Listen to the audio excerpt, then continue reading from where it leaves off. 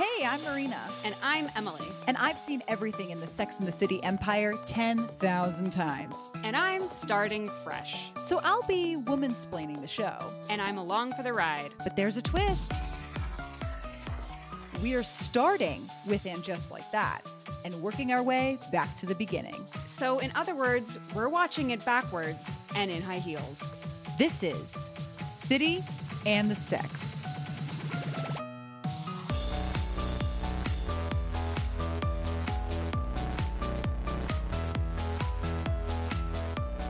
And welcome back to City and the Sex.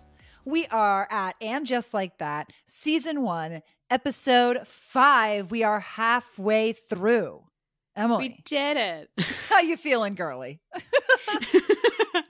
I'm feeling a lot of things. I think this was a whirlwind. I kind of wish that I had watched these now when they were airing because I would love to know what the discourse was. Yeah. After this one. You know what I mean? Yeah. This is juicy. I can tell you it wasn't good. Okay. Okay. I'll tell you that much. Did you ever consider stopping and then push through, or were you always like, no, I'm here to the end?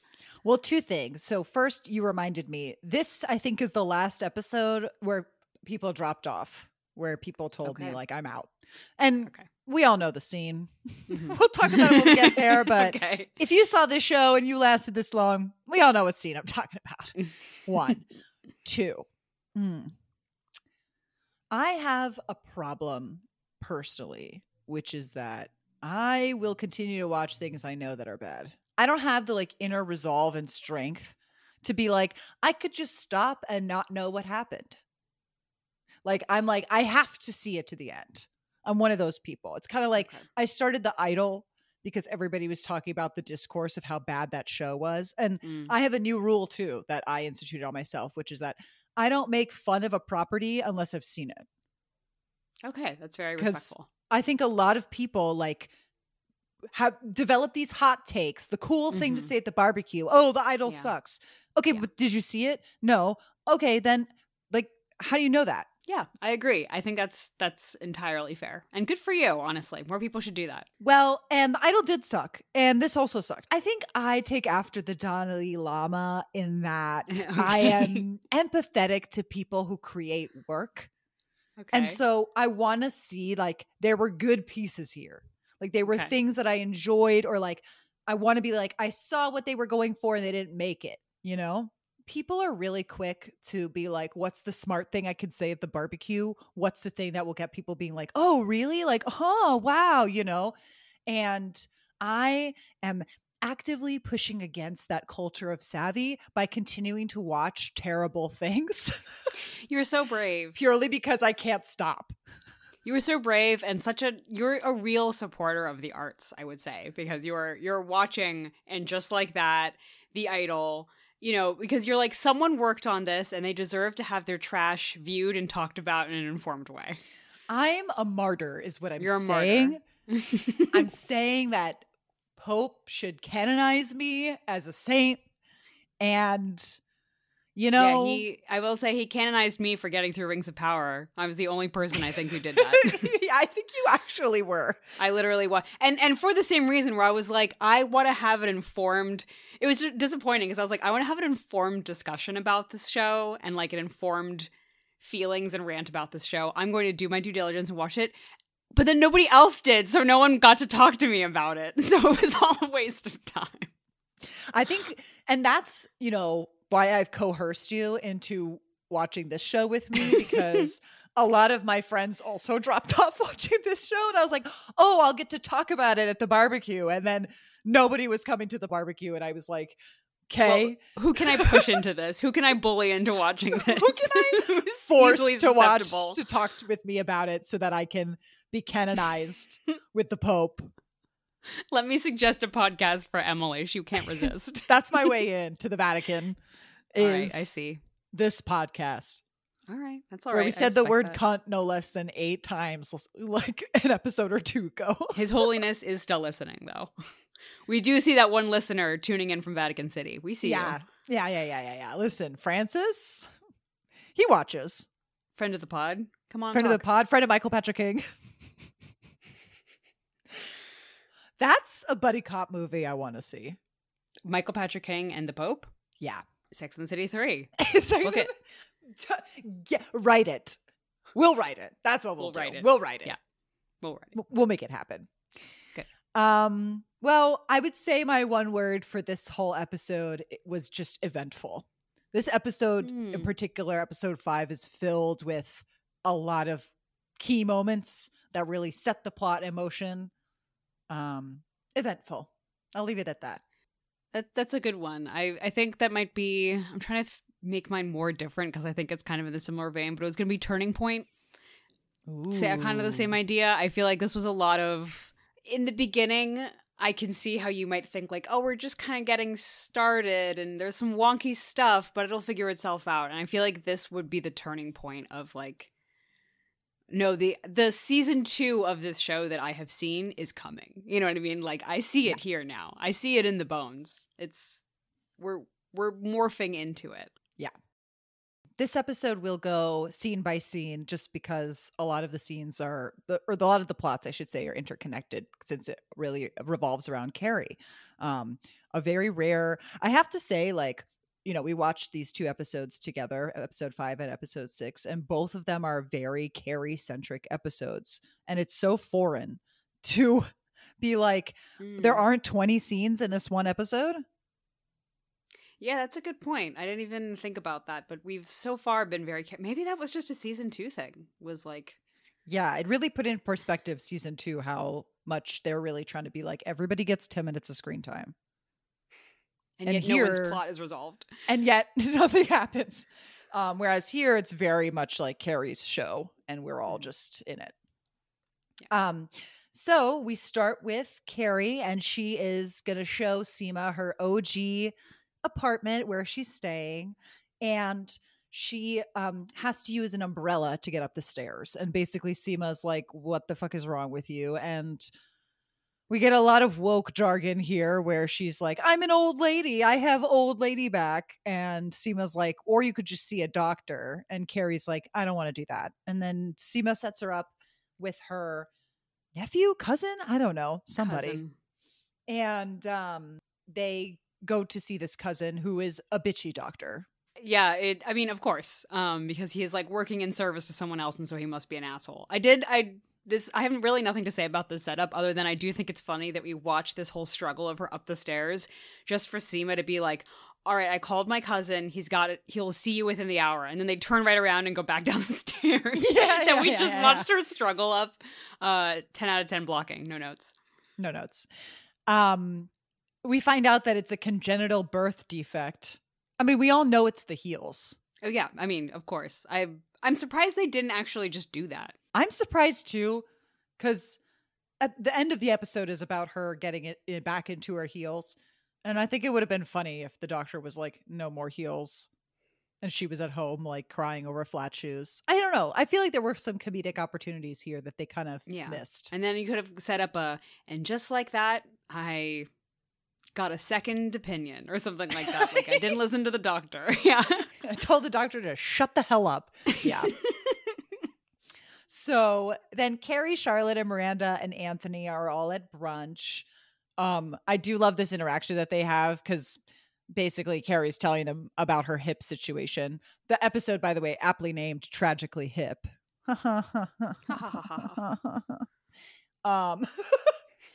And Anthony, he has this one line that made me really laugh where he was like, yeah, get that archaeologist to saw your old carcass open.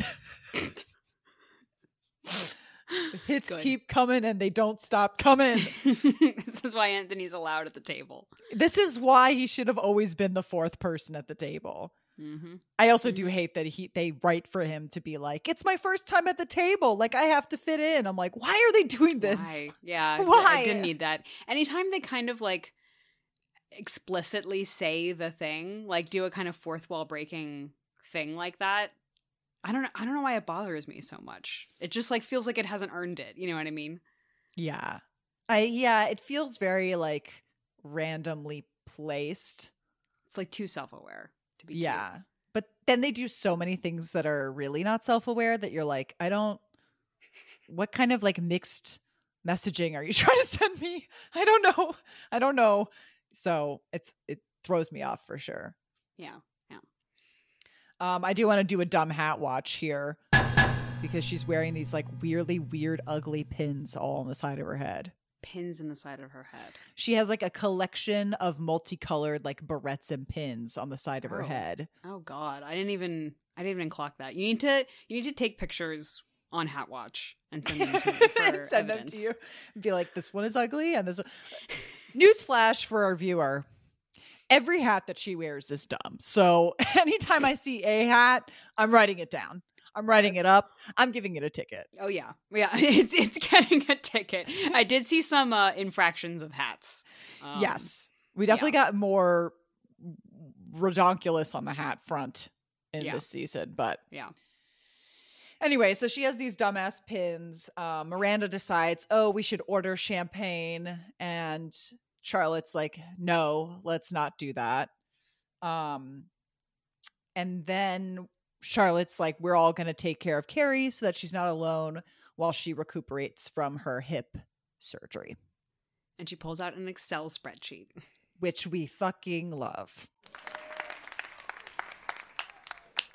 The key to our heart on this, our team. The absolute key to our heart. You know, the other reason why I continue to watch bad TV is that I'm a completionist. I eat the whole plate, as they say. And I love to check a good box. You know what I mean? That's so true. Marina, what was your review of season 1? I just like to check a box. I get a good sense of satisfaction when I finish the episode. Like, the third time I'm seeing this show. Success. God. You've probably seen this more than Michael Patrick King at this point. I mean, I've definitely seen it for a fact more than Sarah Jessica Parker, because even though she's EP, she only watched, I think, episode 1 all the way through. She admitted to that on Andy Cohen. Watch What Happens Live. That puts in perspective, if people complain about the show and she knows about complaints about the show but hasn't even watched it, she's not doing the due diligence that you're doing. You know what I mean? Like, she can't really even enter the discourse about her own show because she hasn't seen it. What we're saying is that I'm more professional than Sarah Jessica Parker. Yeah. That's what we're saying. Exactly what I was saying. What we're saying Thank you so much for putting it like that. Exactly. We are better EPs than Sarah Jessica Parker. That's what we have made clear here today. So we're hireable. We're non-union. We'll watch it 18 times. We'll do it. We will. So anyway, this scene culminates in that they are going to all be rotating to take care of Carrie, which is important foreshadowing. What the horror to come. Jesus. Jesus Christ. So then we cut to Charlotte in her kitchen, and she's on what I guess is some sort of PTA Zoom call. They don't even really talk about it, but it's all the moms at school. And as the meeting ends, one of the moms is like, "Oh, Charlotte, Rock was so good in the school play." And Charlotte's like, "Oh, is there a new student?" And they're like, "Oh," they all like have a face crack. And then they're like, "Gotta go." And then LTW calls Charlotte and is like, "Your child has requested to be called Rock at school. And like, we thought you knew." First of all, let me backtrack and say that like, I feel like if a mom said directly to you, like, "Oh, Rock was so good in the school play," and you know that your daughter's in the school play, I was kind of like, but you would guess from context clues? That's true. Because why would the mom randomly be like, "Hey, this other random kid was really good in the school play. You should know about that." I think it's a small fix, but being like, "Oh, did you say Rock? That's weird. My daughter's name is Rose," would fix this. Something like that. As opposed to being like, "Who the fuck is Rock?" It's like, well, if this woman is mentioning a child to you, you can put it together. You can put it together. But LTW, as I said, mentions this. So then Charlotte storms into the living room where Harry's playing video games. King. And along with Rock, and Rock is like, well, yes, I announced it on my TikTok, which is another like moment. God, it's like exhausting. It's like this moment I feel like would be funny if it was sort of a heightened version of it. You know what I mean? If it was like making fun of it, but it's not funny because I know that MPK probably thinks that this is how TikTok works. Yes. Do you know what I mean? Yes. But it's like in any other show, I feel like this moment and then playing the TikTok actually would be genuinely very funny. But it's sad now because it's this show and we know that they think that this is real. Yeah, well, it's sad because we know that they think it's real. And then the rap is so stupid. It's so bad. Again, it goes back to the like, we've discussed this before where I'm not totally sure how old Rock is, but it's like the rap to me felt much younger than I think the kid is. You know what I mean? So it reads as very strange. I mean, we've discussed this at length. I don't think the writers really know how to write just like young people, period. Yeah. They all sound the same. They're all brats and they're all kind of like this vague nebulous age of like 12, but don't really act like it. You know what I mean? Yeah. So yeah, the rap is so dumb. Again, I think could have been funny as if like this would be an appropriate way to like, this is how a kid would come out, and then also it would stick with the school and the parents at the school. Yeah. It's crazy. Yeah, it is pretty nuts. I mean, yeah, exactly. Because to your point, I think it's one thing to be like, oh, like Rock came to all the teachers and said, like, could you please refer to me this way? It's another thing to be like, all my teachers watch my TikTok.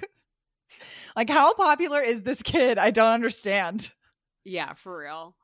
Also, and yeah, it's like also how do the friends' parents hear about it? It's like they're not watching their TikTok either, are they? I don't know. Who's watching this TikTok? How do the parents know? I have no idea. And also, like, I can see you. I can see through you, Michael Patrick King, right to your fleshy core. You're trying to push this on me. Teach me what TikTok is. Yeah. It's not going to work. And guess what? Kids, you know what? Here we go. I'm going to go in. Hold me back. Okay. All right. Rock should have come out in like one of those dancing videos with the text on screen. There it is. People don't rap on TikTok. Or I should say, like, it's not the cool thing to make up raps, little kid raps on TikTok. What is cool is making up little kid dances. Yeah. That is Get your facts. You've nailed it. You've nailed it. If Michael Patrick King was within 10 feet of a child, someone would have informed him. Which he would hate. Yes. Someone could have redirected him. You're exactly spot on. It would have been like Rock doing a TikTok dance or making up a dance, and then the text on screen with the voice being like, I go by Rock now. You know, like yeah.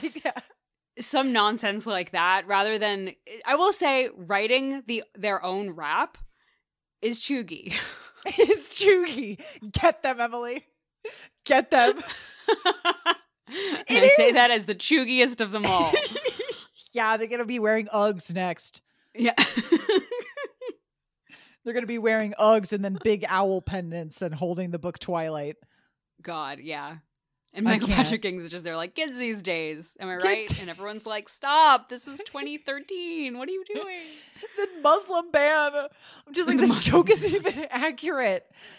I didn't like process that until this moment, but I think that's what rubs it all the wrong way is like seeing a kid rap on TikTok like this. And you're like, I feel like this is what people did on their camcorders in like 1995. Yeah, like when you had like a digital camera or whatever. Yeah, I feel like even in the like the cool age pics. of photo booth, it's like that's when your recorders like dancing in front of the camera. Yeah, and like maybe like that was that era. That was what 2007.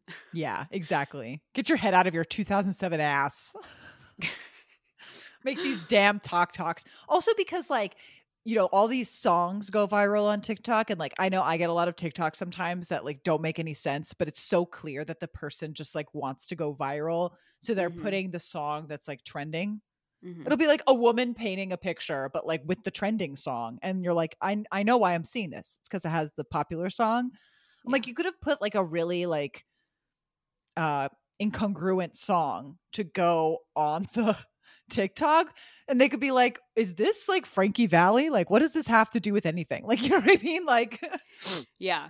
So that kind of puts the wrap on that scene. Charlotte's kind of in distress over this whole TikTok business. Then we get to Miranda with Brady's girlfriend Louisa at home, and every time I see Louisa, it's a fucking jump scare. Every time I'm like, what disturbing ass thing is this poor woman gonna say to this other woman? That came out wrong. We find out in this scene that she's ordering things to the house. Just inexcusable. Not even things. She orders strawberry flavored Astroglide to her boyfriend's mom's house. First of all, it's kind of stupid in that, like, I don't know, at least have Brady order it. Yeah. At least be like, oh, I don't know about that. Like, instead, she's like, yeah, sorry about it. Yeah. Can you imagine going to your high school boyfriend's parent and then I think she says, thanks for being so cool. Like, if my mom found Astroglide like arriving at my house, like she'd totally freak out. And I'm like, yeah, no, that's what a normal parent would do. Yeah. She specifically says she would strangle me with a rosary. Yes. Which I think is a line that's trying to do a lot of heavy lifting and trying to be like, well, maybe her parents are like super religious and that's why she's here all the time. Like, I felt like that line was thrown in there to try and explain this person's crazy behavior, but it doesn't actually excuse that. And also that's so much heavy lifting. Do you know what I mean? Like, a very normal, even non-religious reaction would be to freak out at this. This is not like progressive is to be like, oh yeah, you're right. Here, Louisa, here's your loop. That's not a normal. None of this is normal. Also, it's like, you know, I don't have to tell you that this character is not going anywhere. Yeah, no. Like, I don't have to tell you that we're not going to unpack the complexities of Louisa. So, and her Catholic upbringing. So, I hate it. But the reason that this scene is here is that Miranda finds that a book has been ordered to her house called Quit Like a Woman. And she's upset by it and she's in denial about it. And she says, I didn't order this. And she's like sounding real crazy. Like, Louisa looks at her crazy. And that's the one time I identify being like, yeah, she keeps denying this book too hard. Mm-hmm. And we find out that she thinks that Charlotte sent it to her. Yeah.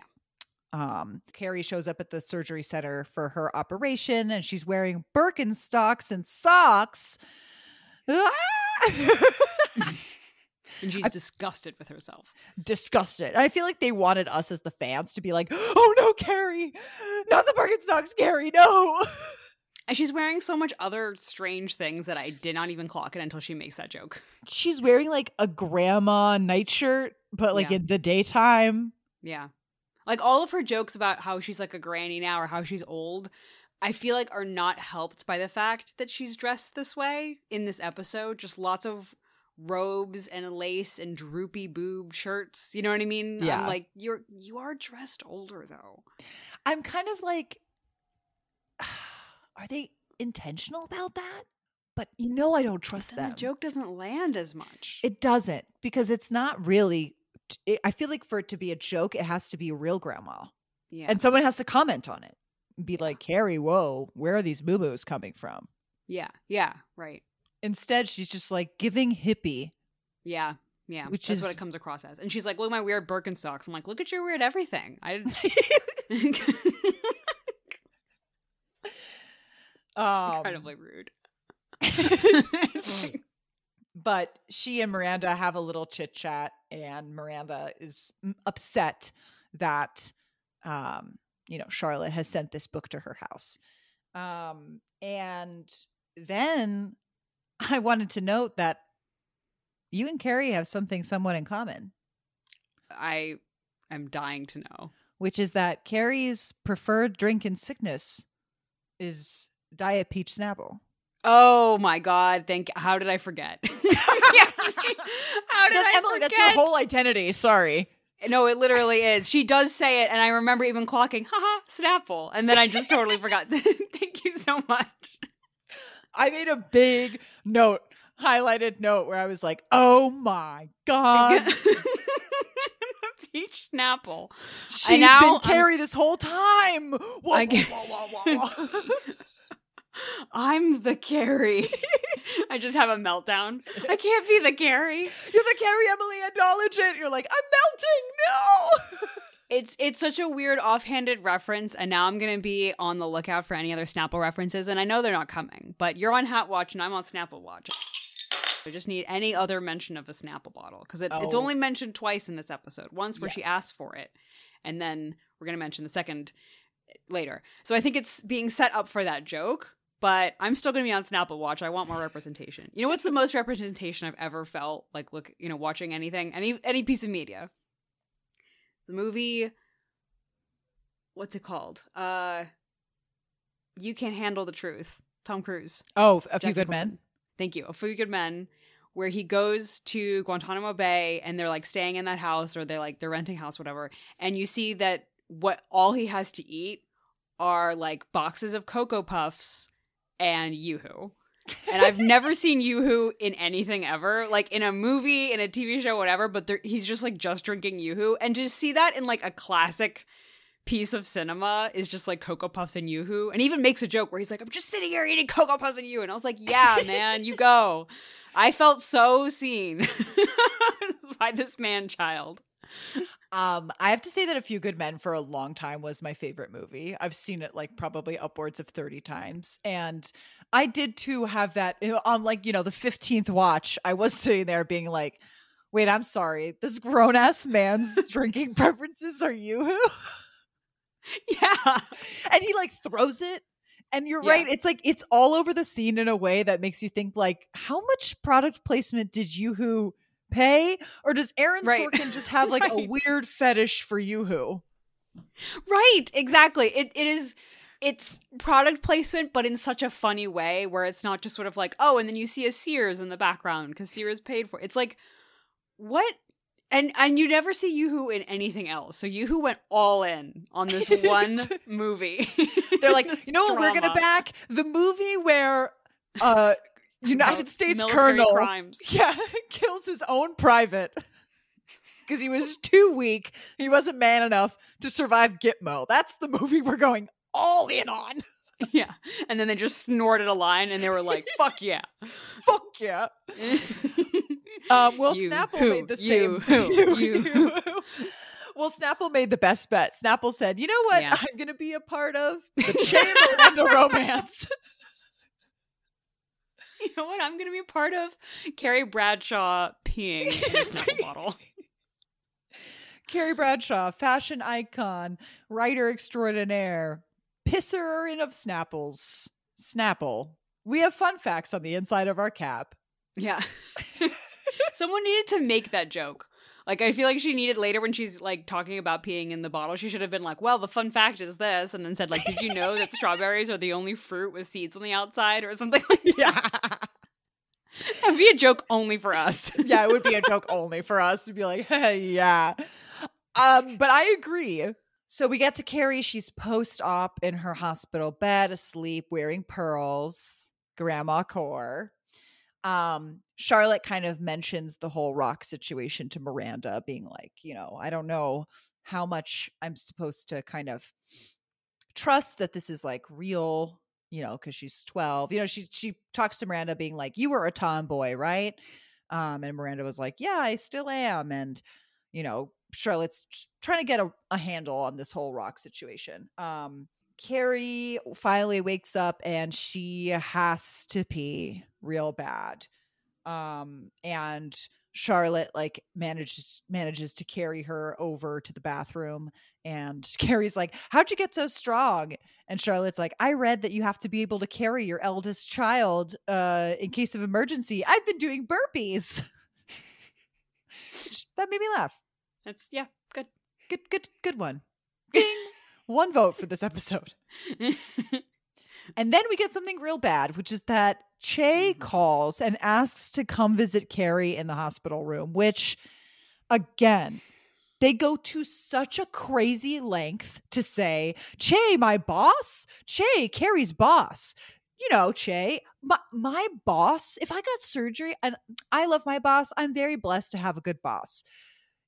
if my boss came to see me in the hospital room immediately after post-op, I'd be like, I don't want to see them. I would be exactly like Carrie. I'm like, why is this person here? Like, I don't understand Che's unhinged reasoning of being like, yeah, I'll show up 2 hours post-op, be like, what's up? Crazy. Crazy. Crazy. It's not even like in a weird context, which wouldn't have made sense anyway, but in a weird context of like, oh, I came by to just like see if Carrie wanted to call into the pod or like run some notes by her or something, which would be crazy on its own, but it's not. But just to be clear, it's not related to work. It's like a social call. It's like her boss is here just to hang, and I just still haven't seen them be friends. Carrie only refers to Che as my boss.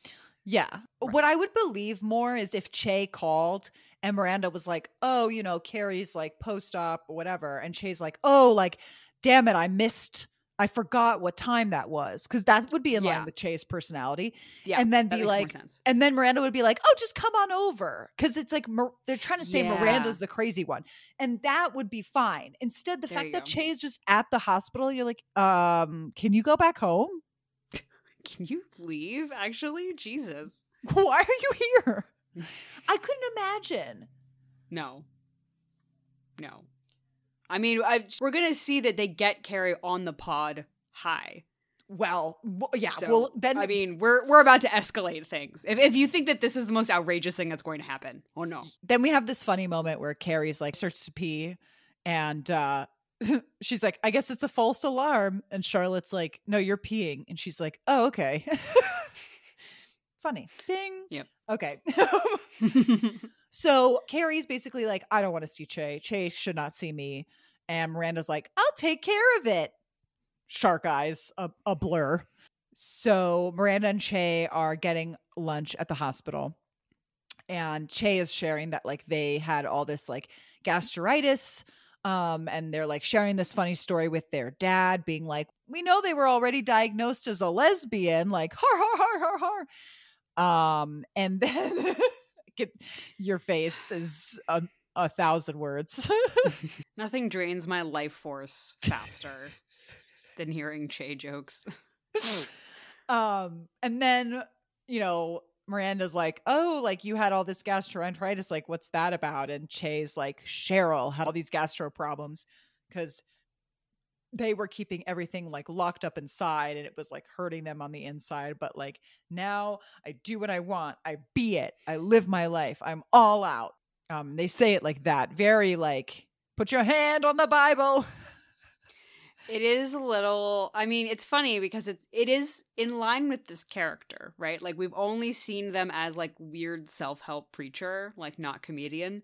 So this is sort of in line with Che. I will say it's kind of interesting in that like, I think anyone that's had to deal with a comedian, writer, artist type fuckboy has heard this speech before, you know, about how like I do what I want. Yeah. And, you know, I speak my truth, you know, which is exhausting. And it is kind of funny to see Che like do this to a T. You know what I mean? That kind of like, wow, I'm so brave, whatever.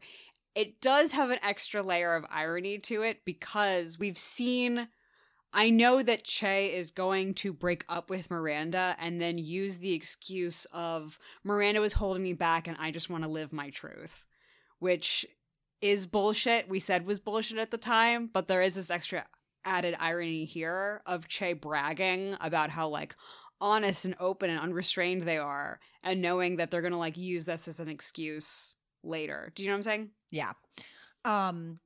And I think it goes back to also the point that we made of like, I'm surprised they were surprised that people didn't receive Che because they did write this person, this fuck person who like is upsetting to a lot of people.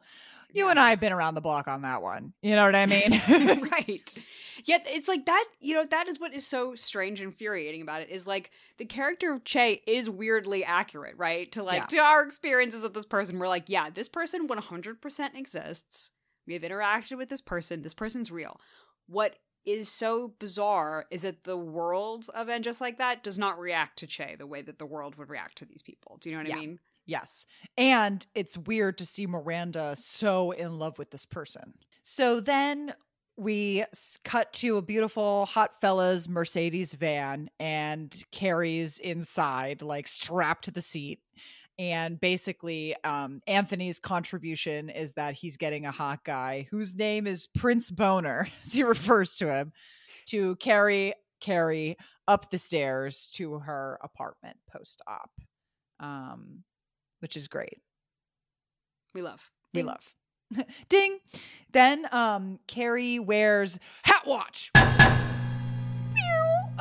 Carrie wears a big dumb hat, and I think it's supposed to say that she's still on the drugs, which, as you mentioned, is crazy that they made her do the podcast while she was on painkillers.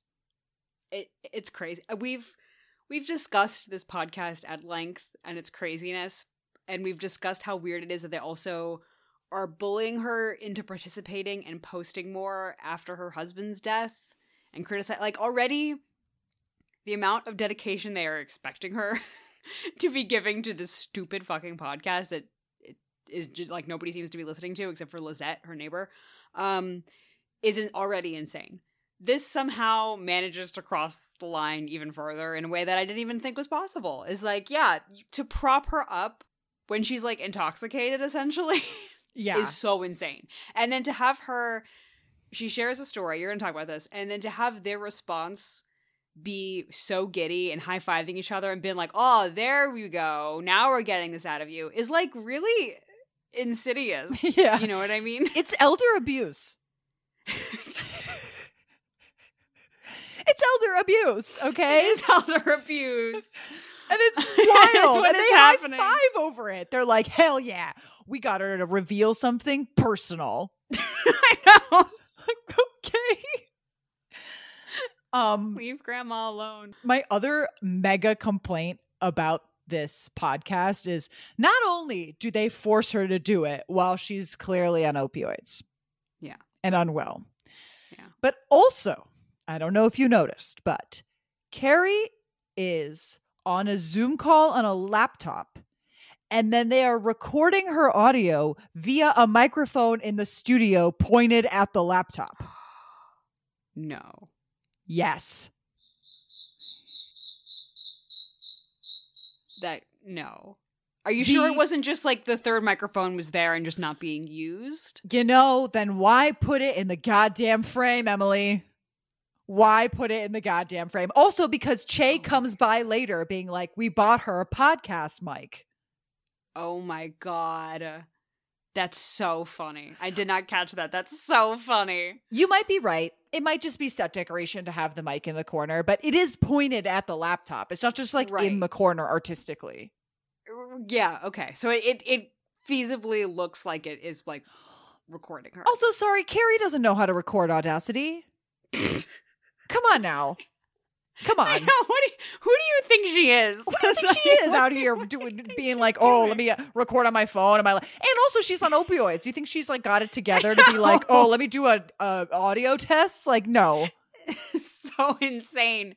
And like, I mean, to the point of elder abuse, it's like someone needs to be in control. Like, this should have been a fight with Charlotte bursting in to be like, hi, I'm here to take over. What are you doing? And then like shutting the laptop. You know what I mean? Like, someone needs to come in and be the adults to say like, I am the health proxy for this woman. And legally she should not be forced to work and reveal personal information on your podcast. That is so crazy to me. I mean, everything about this podcast continues to stun me. You were right. It delivered. My expectations were somehow met and they were already so low. And as you mentioned, she names drops a real story storyline that happens in Sex and the City about, she says, her full name, Samantha Jones, my friend, like helped me get my diaphragm out one time because it was stuck.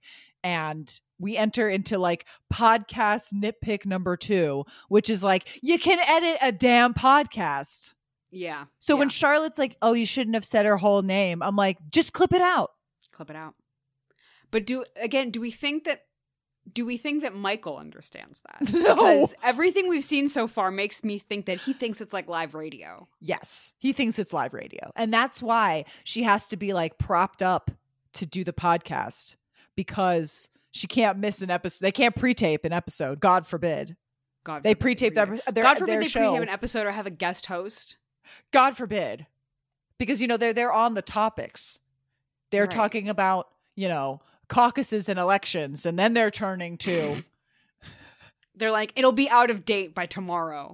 McCarthy won't be the head of house anymore. We got to do this right the fuck now. After it ends, Charlotte's like, oh, like, kind of, are you okay? And like, you name dropped Samantha, and like, maybe you should like, maybe give her a heads up just so that, because Charlotte's like, I read the Daily Mail, even though I'm here in America, not in London. And I'm like, the Daily Mail is not running this fucking podcast. The Daily Mail doesn't give a fuck about this podcast, and no one gives a fuck about this podcast anyway. Yeah, Samantha is not going to stumble upon this, but that's very cute of you to be concerned. Yeah. This horrible thing. That we know no one's listening to because they're in trouble and they think that their solution is like they're not posting enough. Right. So yeah. Whatever. No one's listening. I'm like, Samantha Jones, I could see her getting that text like next to Big Ben being like, you think I'm affected? Go fuck yourself. Pathetic. Wait, can I just pause and tell the audience to just like quickly Google pathetic duck meme? Because that is my favorite picture of all time, and that's what I'm referencing. All right, carry on. That's this whole season. Yeah, it's just us watching this. Pathetic. So then we get to Charlotte and Harry at school, and they are tackling. Wow. Oh. Tackling. Too bad it's a podcast and we can't edit that out. We can't edit it out. We got to keep it in. Fuck. Oh, man. The commercial's coming. They are tackling to the teachers about Rock's situation, and the teachers are like, we thought that Rock told you, because basically Charlotte and Harry are like, why the fuck did you not tell us? And the teachers are like, we thought you knew, which is fair, Yeah. And then they kind of enter this whole conversation because, Charlotte's trying to push back, being like, I don't know how much we should trust a 12-year-old to be telling us about these kind of big choices. And the teachers are like, we really defer to the child in these cases, and like we have therapy and counseling. And there is a very touching scene at the end of this where Harry's like all upset, and he's just like, if we left everything to the child, like we would have ice cream for every meal, like this isn't I don't know how much I trust this whole situation. And then he kind of takes a breath and he's like, to be told about your child by another adult is like one of the most humbling experiences. And he kind of like tears up. It's very touching, but you get the idea that like they are gonna, come together and work through this as they walk into heaven. Seemingly they like walk into like a big white blinding light. I'm like, okay, did they die? And then they just ascend. Oh. Yeah, I liked it a lot, honestly. It's so weird to see a scene like this and an exchange like this on this show of all things, because I have to treat it with such suspicion. Yeah. Do you know what I mean? Of like, how did this happen? What are they actually trying to say? Because there's like so much nonsense. I know we want characters to respond to everything like perfectly. And especially for a thing like this, if they don't respond perfectly off the bat, we're like, oh, what a bigot. You know what I mean? And then it's like, first of all, I don't think that that's a fun way to watch TV. It's to be like, I need all my characters to be perfect. And if they're not perfect, it's endorsing that behavior. And secondly, I think it's kind of an exhausting way to view stuff like this, as anyone who doesn't really understand it must be coming from a place of bigotry. Because this actually did a surprisingly good job of making me not feel like Harry or Charlotte was being a bigot. They just are reacting to something they don't understand, and it's their kid. And his response at the end about how it's like humbling is not bitter. Mm-hmm. It's not like, oh, these teachers tell you how to run your kids and I'm not even like in charge of my kids anymore. And, you know, because I feel like that's also a lot of in today's discourse, this kind of like the teachers are stepping in for the parents and parents' rights. It's like astonishing. When stuff like this happens on this show, it's so astonishing because, again, I'm like, how did this slip through the cracks of all this other stuff we see of Che Diaz? Like, this is the same series that has Che Diaz. Okay, that had such a touching little moment like this. Yeah. And such a believable scene between them. I was like, I'm just stunned. I was stunned how this made it through the edit. As we know, this show wanted to really tackle woke themes, topics, moments, and it fails on 99% of them. But this is one scene. And overall, the rock plot isn't the most offensive, which thank God, because you know, at least let's get something from this show. We need that a win. Isn't setting people back. Women are already set back by this show, and we'll never come back from that, and that's fine.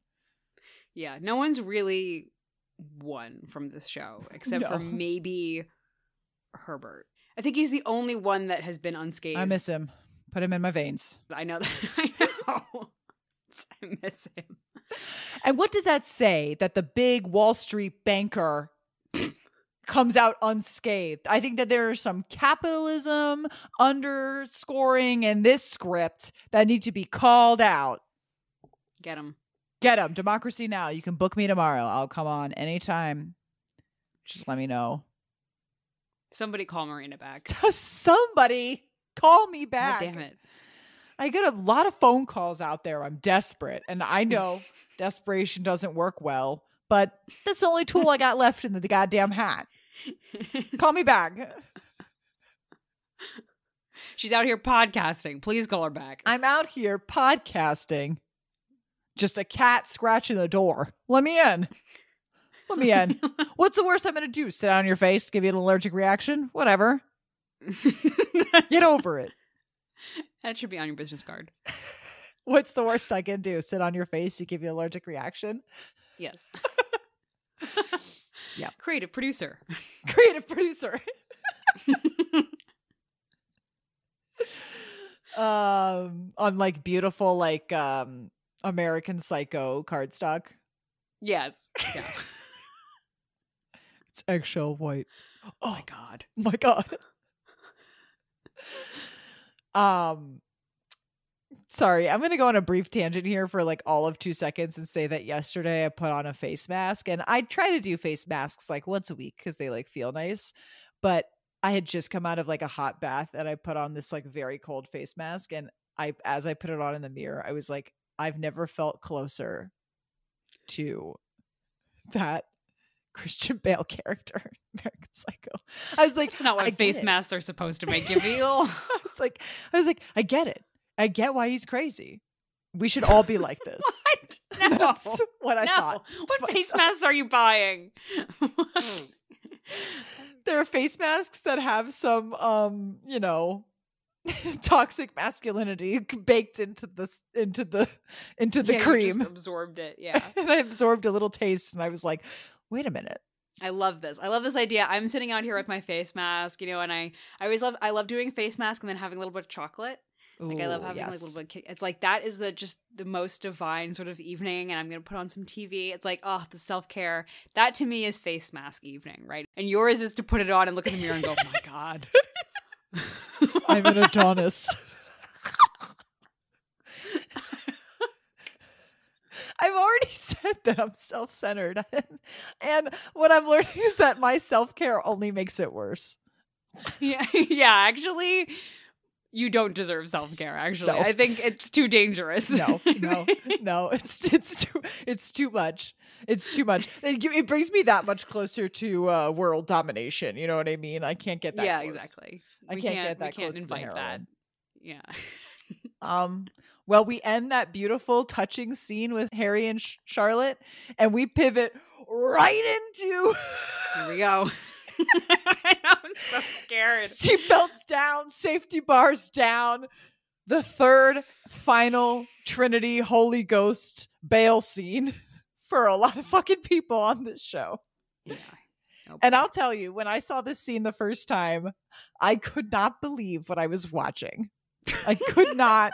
I was mouth agape at the screen, and it ended, and I was like, I need to read articles. You know when you like finish ending a movie and you're so like either mystified or whatever, like, I need to go and read like 10 articles to like cleanse myself, because I don't know what I saw. And I need another human to hold my hand through whatever 100%. It was. I'm like, and it's like not even necessarily Twitter. I mean, like, I need to read like articles. I was like, I need to read someone I trust about what I just witnessed, or I need to read it in an organized. That's why I go on TV tropes. Is my immediate reaction to something where I'm like, I need to process it. Like, we went to Sleep No More, and I literally pulled out my phone and I was like, time to go through TV tropes. This is my equivalent of Sleep No More. It's like this scene. It's just horrors in every corner.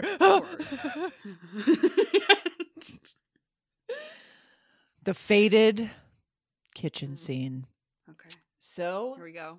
This is where the famous "Hey, it's Che Diaz" line comes from. Because I laughed. It's so funny. Miranda's taking care of Carrie. Carrie's asleep. Miranda goes over to the intercom. "Hey, it's Che Diaz." Horror strings.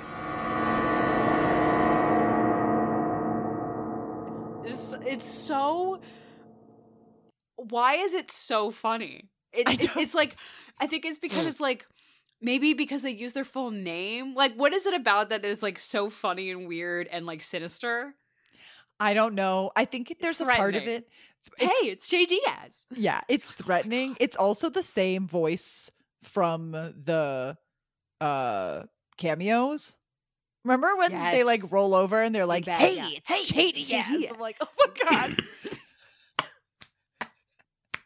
God, are you good? Are you gonna die? No, I'm not gonna make it through the scene. Emily, get it together. Emily, you can't leave me. We literally just started. You can't leave me. Through the door. You can't leave me. I can't be alone again. I can't go through this alone again. I'm so scared. Hey, it's Che Diaz. Hey, it's Che Diaz. Doors. God. So Miranda lets Che come upstairs, which is again why unhinged. I'm like, at least go downstairs and get the stuff from downstairs. Mm-hmm. And fuck in the hallway. Anyway. Yeah, I mean, just seriously. Che comes in with a B&H promo, which we love, I guess. Although poor B&H, another company like Peloton, just forever associated with this. You guys keep contributing to the wrong. Look, I get it, but like, you're like, oh, it's a spinoff for Sex and the City. How bad can it be? You know what I mean? But I hope you all learned your lesson. So, shout out to B&H, though. Shout out to B&H. We love them. But Che's like, I got a new podcast. I got a podcast mic for Carrie and some tequila to like get her to keep telling us fun stories, which is don't like that at all. So it's like, I know they don't intend for it to be this way, so I don't want to harp on it too much, but like, you just didn't realize how sinister this elder abuse got. Yeah, exactly. It's like, you clearly meant that as a joke, and I think in any other context that might have been a joke, like, but because we just saw that they literally did that, you can't make that joke and have us interpret it as a joke. You know what I mean? Elder abuse. It feels like she carries the attraction. Che is like, me and my comedian buddy get an older woman drunk and like make fun of her. Yeah. Well, she had to have hip surgery. Yeah. Elder abuse. I'm telling you. Hey, your husband just died. LOL. LOL. Tell us some more funny stories. Here's my funny sound buttons that say trigger warning. We have not said those. We have not said trigger warning. We've been good. Or woke moment this whole episode. I'm hoping we can keep that together, but probably not. Okay, so let's see what happens. We keep like getting close to the gate of like what's happening, and we just keep talking about other things because we just don't want trying to stall. trying to just get around it. Okay, so Che's there, and Miranda's like, Carrie's sleeping. She can't drink tequila. She can't drink tequila anyway. She can't drink tequila, so why don't we just drink the tequila together in the kitchen? Do some shots.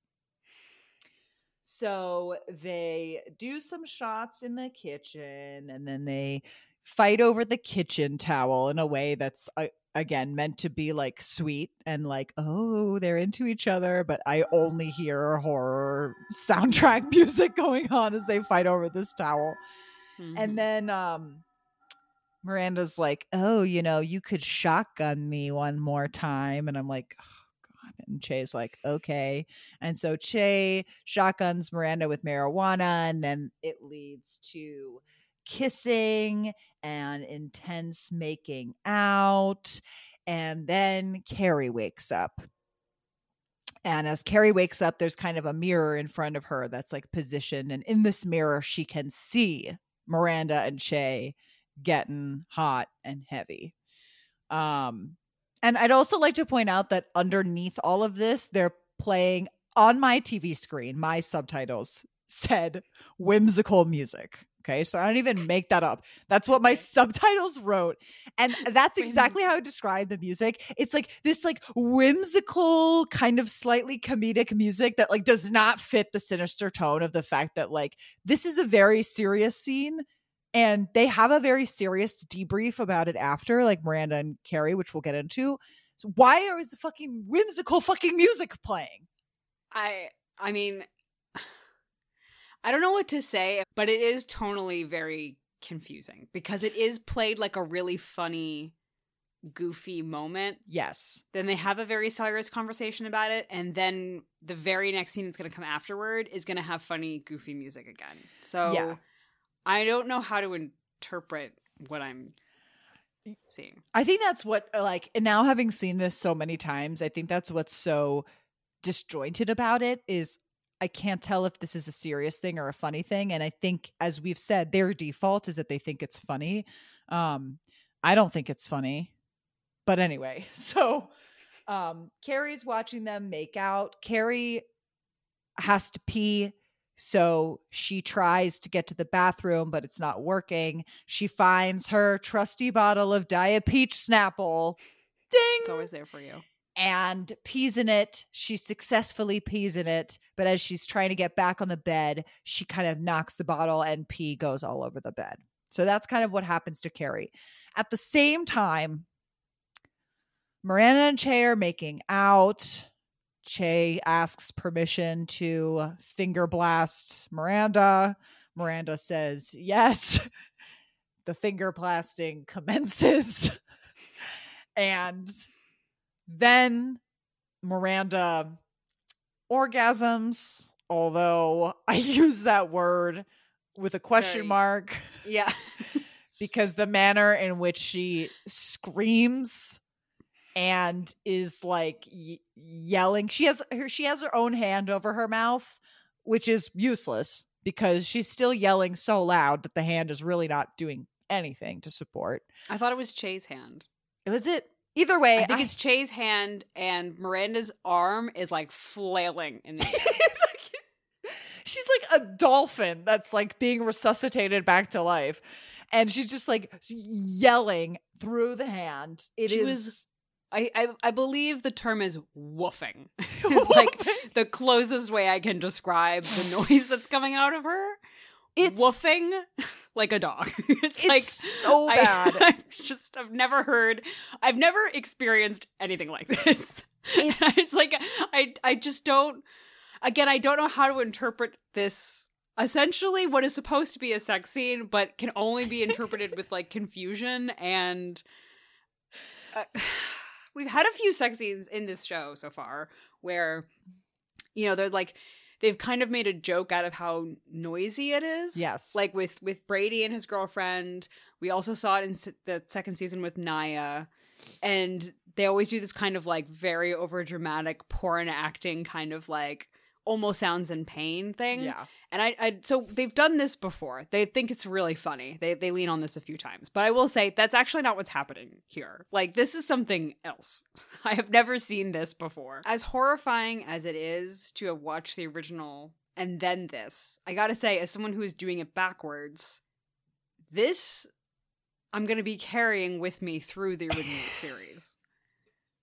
Like, Miranda is just fucked. Both literally and also as a character to me. Like, because this is all I'm going to be thinking about. I can't wait. This is all I can think about. I can't wait till we go back to the original show to see like what that even feels like for you. Yeah. This really is a social experiment. You're part of a journey here, folks. Yeah, I'm an evil genius. I think we know this. What have you done? What have I done? Well, let's not think about that too much as I go back to my American Psycho life. The pee in the sheets. Yes. Okay. Back to the pee in the sheets. So Shay's like, I gotta go. They say, and I quote, DM me if you want to chill again soon. Hot. Panties on the floor. But Miranda and Carrie then have this really intense scene. Miranda goes to the bathroom to pee, doesn't even check in with Carrie. Carrie's like, hello. And Miranda realizes like what she's done. Read the pee in Carrie's bed, and she's like trying to change the sheets. And Carrie's just like, what are you doing? And she's like, I'm changing the sheets. And Carrie's like, no, like, what are you doing with your life? What are you doing fucking my boss? Cheating on Steve. And Miranda's like, you know what? Maybe I have been drinking, we were drinking tequila. Like I have been drinking too much. Like, and I'm unhappy with my life. I hate my life. And we kind of end the scene on that note, which is Miranda's full catharsis of admitting that she's unhappy. Yeah. And it's played completely straight. The whimsical music is gone. I think it's also, this is such a startling thing to say, given that we're still reeling from what we just witnessed, but like, it's a very good performance from both of them. It's hard for me to like take this scene seriously because it happens in the middle of goofy stuff, but it was actually good. And Carrie yelling at Miranda essentially and being like, connecting the dots between I'm mad at you for this thing that you just did to me, and also I'm upset that you're not well and you're not like sharing it with me, I thought was like actually really good. Yeah, I agree. But then, as you said, we go on to this next scene where Carrie decides to text Samantha to give her the heads up about her mention in the podcast. And she's like, I said this story about the diaphragm. And Samantha's like, one of my finest hours. And then Carrie's like, I hope that's okay. And she's like, I'm good anytime that your vagina is getting more airtime. 2 great lines written by someone who's not there. Astounding. Can we just like compare the difference between the 2 characters who I hear so much about and don't really see? Samantha and Big.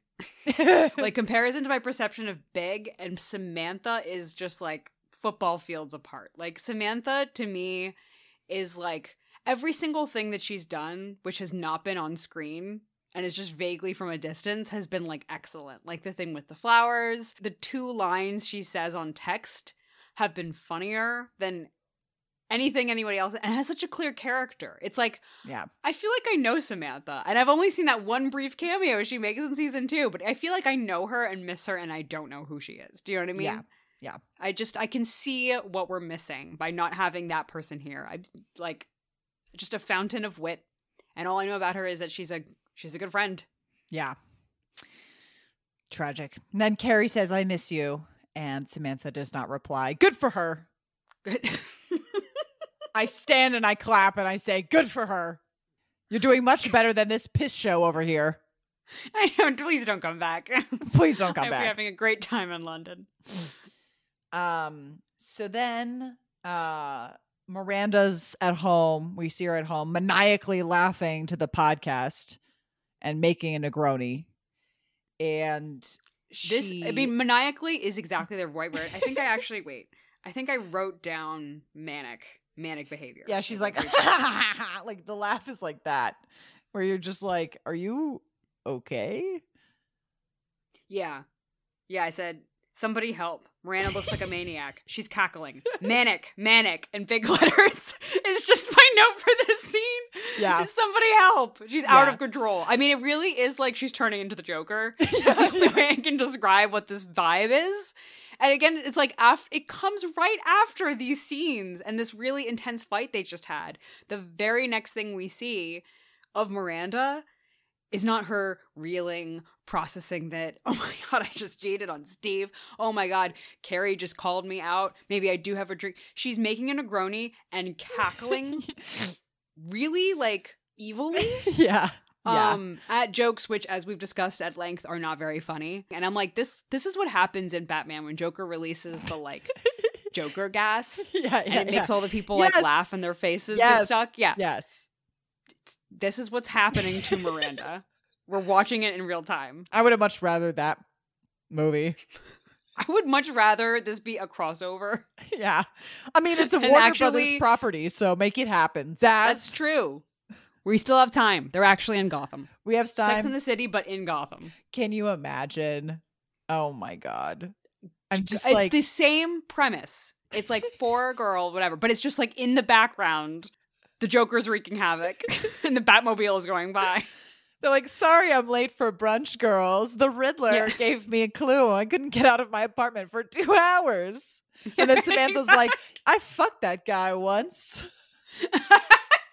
He had a lot of mystery, but there was no mystery down there. And everyone goes, oh, Samantha. Samantha. Yeah, Carrie complains. She's like, it's so hard to find a cab in the city these days when we're locked down because the scarecrow gas is released. And then Big is like clearly Bruce Wayne. Don't do that to Bruce. He doesn't deserve that. He doesn't deserve that. Okay. Let me backtrack. Big like is a guy who wishes he was Batman. Like, you know that guy at the beginning of The Dark Knight who's like wearing the hockey pads? Yes. And he's like, I'm Bat. That's Big. So like hockey Carrie pads. Like finds his like bat suit and is like, oh, you're Batman? He's like, oh yeah. Humiliating. Embarrassing for everyone these hockey involved. Pads? These hockey pads? He's like, yeah, God. Baby, they could be whatever you want. She's like, is this a cigar with a bat sign on it? He also still dies on a Peloton, by the way. He doesn't get killed in like battle. He just still dies on a Peloton. But like wearing the cape. She's like, oh. Yeah. We need to move on before I keep going because I just had a literal brain. I just had an image inceptioned into my brain of Samantha Jones being like, is Two-Face, the same way down there? And I don't like that. I think we should move on. No, we have to unpack that. You can't just drop that and be like, no, we can't talk about it. It just shot into my brain. That is so good. She's like, is it 2 different sizes and a half? Yeah. Like, Samantha, stop. Okay, we need to write the book that's like Samantha fucks everyone in Gotham and like what her hot take is. It's like, those books that people buy for the bathroom that only have like one sentence on each page? Like that's what we're going to do. And it's just Samantha reviews every person. Samantha's thoughts on everyone in the rogues gallery of Batman. Yeah. It's Gotham according to Samantha Jones. And it's just like, who else is there of the Batman canon that like Mr. Freeze. Oh my God. She's not over his ex. Not over his accent, but rock solid. I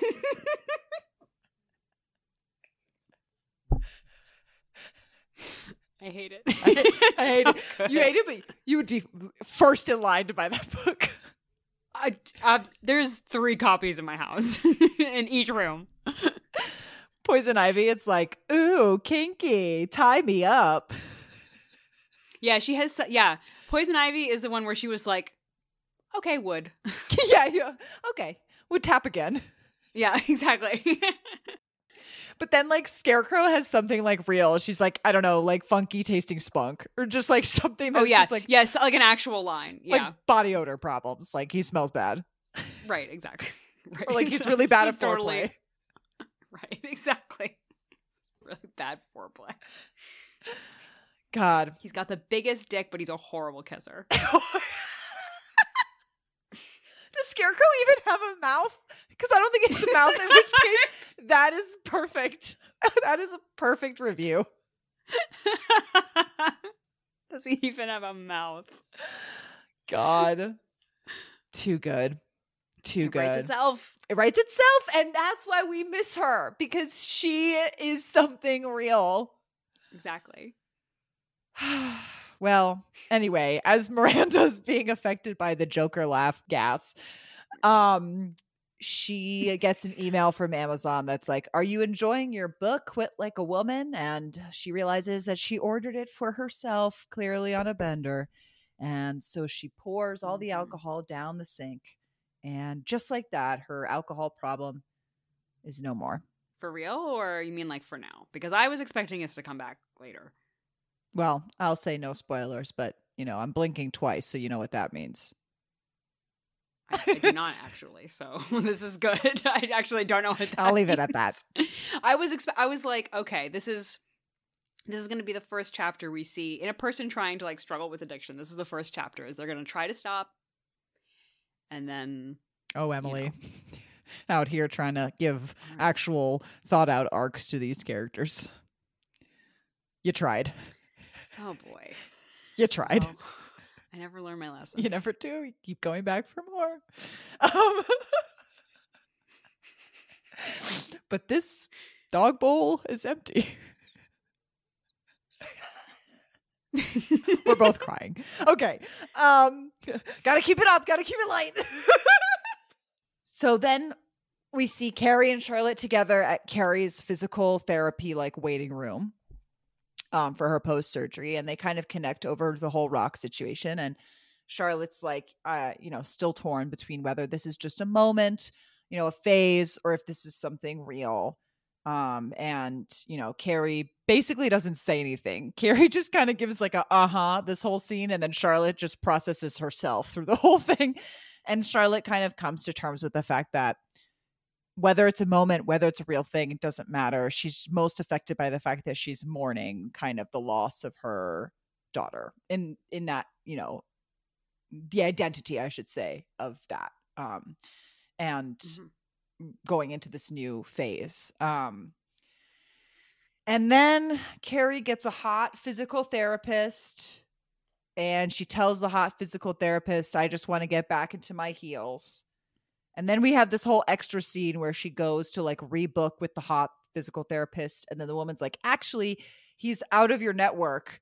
So you have to take this guy who's a fucking uggo," as implied by the camera. Although that guy looks very nice and very sweet. I think it's so mean the way that they're this show is really mean-spirited. Yeah. To just appearances, you know what I mean? There's a lot of jokes in this kind of expense. They don't even make him look weird. Yeah, he just is a guy. He's just some guy with glasses, and you're like, okay, and just not a super hot guy. And then Carrie's like, "I'll pay out of pocket," and I'm like, why is this here if they don't have sex? Because they don't have sex. This actually doesn't go anywhere. We never see this. So, but right after this is the last scene of the episode, and then it's just a wrap. And just like that, 3 months later, I was back in heels. What were we supposed to feel there? We were supposed to be like, yeah, girl, get it. Yeah. Because again, it's it just happened so fast. It's 3 seconds. And just like that, I'm back in heels. And then the credits roll. And I'm like, wait, we were just signing up for PT? Maybe this should have been 2 episodes?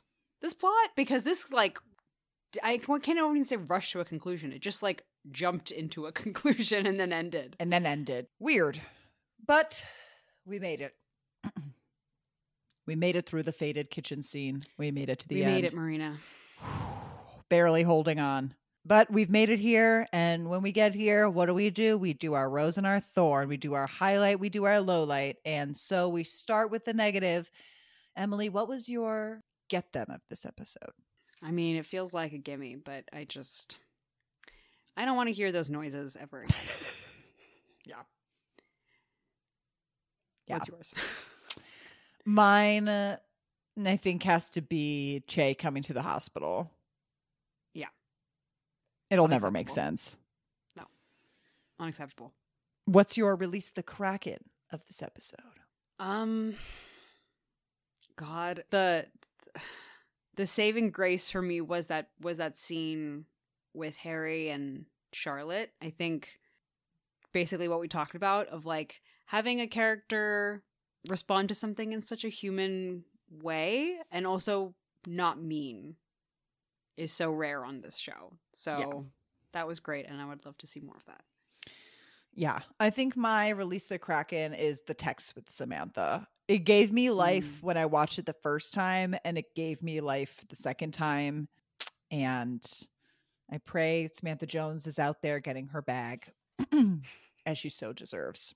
Well, this has been And Just Like That, Season 1, Episode 5. Thank you so much for joining us. Be sure to follow the podcast, give us 5 stars, listen to it. Get your cat to listen to it. They like that. Get your plants to listen to it. We'll make those chlorophyll membranes grow. And we will see you next Wednesday, as we always do. Bye-bye.